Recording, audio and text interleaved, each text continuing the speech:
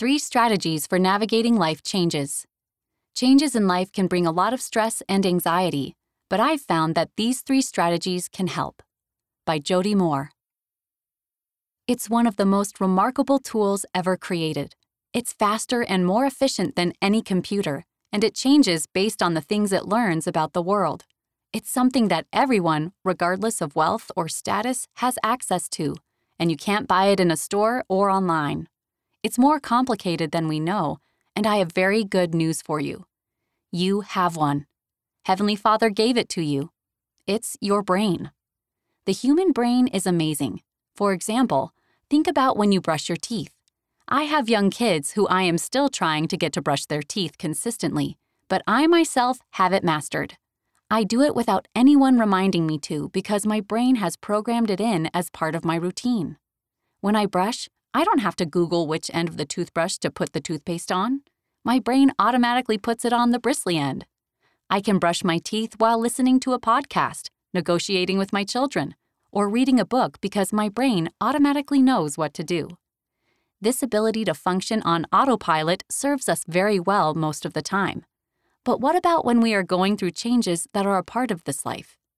Sometimes we experience changes we hadn't planned on, like divorce or the unexpected death of a loved one.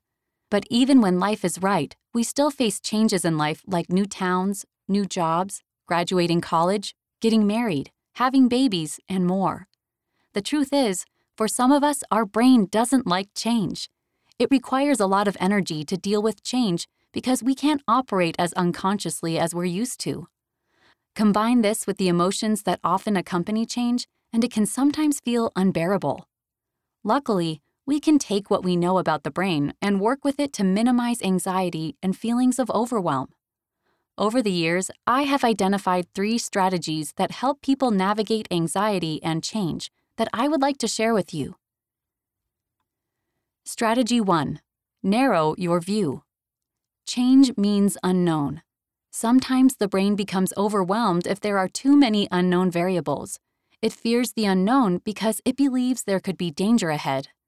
Thanks, brain, for keeping us alive. The best way to navigate change, I've found, is to narrow your view to what you do know. The more emotional and extreme the change is, the narrower your view needs to be. If you unexpectedly lose a job, your brain might want to figure out all sorts of things. How will you pay your bills? How will you find another job? When will you find one? How painful will that process be? What will people think? Many of these questions we don't have answers to right now, but we don't really need to. What's next? Are you going to make it through the end of the week? That's all you really need to know right now. Sometimes when we're in deep emotional pain, we just need to focus on one day at a time. What will you make for breakfast? Let's just begin there. Narrow your view to get to peace, and from there you will find answers. The Lord will guide you if you seek Him and trust in Him. Be thou humble, and the Lord thy God shall lead thee by the hand, and give thee answer to thy prayers. Doctrine and Covenants, section 112, verse 10. Strategy 2. Focus on the future, not the past. The brain likes to go to the past because it has memories to pull from, but your future is going to be different than your past, and that's a good thing. Ruminating on what went wrong or even reminiscing about the good old days at the expense of today is easy to do, but not useful. When I had my first baby, I was overjoyed about having this little person in my home and couldn't believe how much I loved him.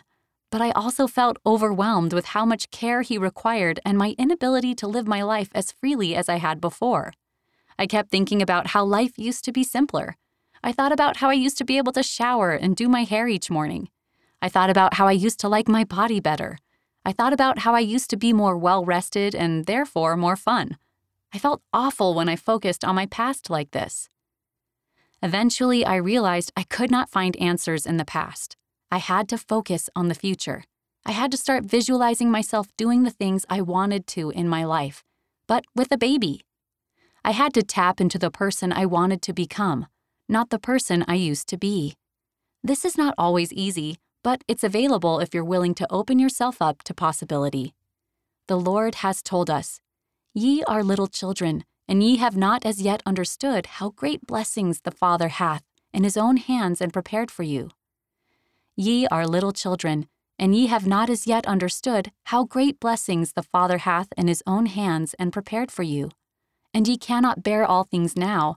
Nevertheless, be of good cheer, for I will lead you along. The kingdom is yours, and the blessings thereof are yours, and the riches of eternity are yours. Doctrine and Covenants, section 78, verses 17 through 18. Strategy 3. Be compassionate with yourself. Change can put the best of us in a spin. You may be feeling a lot of emotions. Some of the most toxic things we can tell ourselves are thoughts like, I wish I wasn't so emotional. I should be dealing with this better. Or, I am so sorry that I'm not stronger. Wishing that you were less emotional does not make change easier. It only adds shame or guilt on top of the other challenges you are already facing. Self-compassion is the key. Compassion says, of course this is challenging. It's okay to struggle. And I love you anyway. Please say these things to yourself. Don't add to your pain by thinking you shouldn't be in pain. Heavenly Father sent us here to earth to help us become more like Him, which I can only imagine means we need a tremendous amount of growth. If I want to grow my muscles, I must lift heavy weights.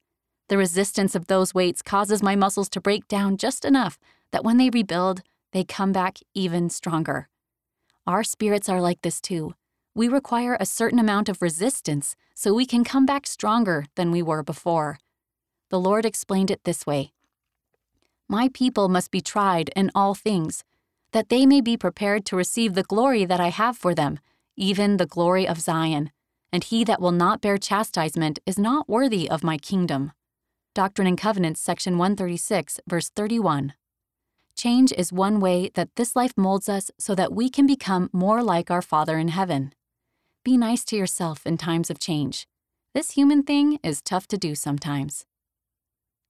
Read by Amanda Saria.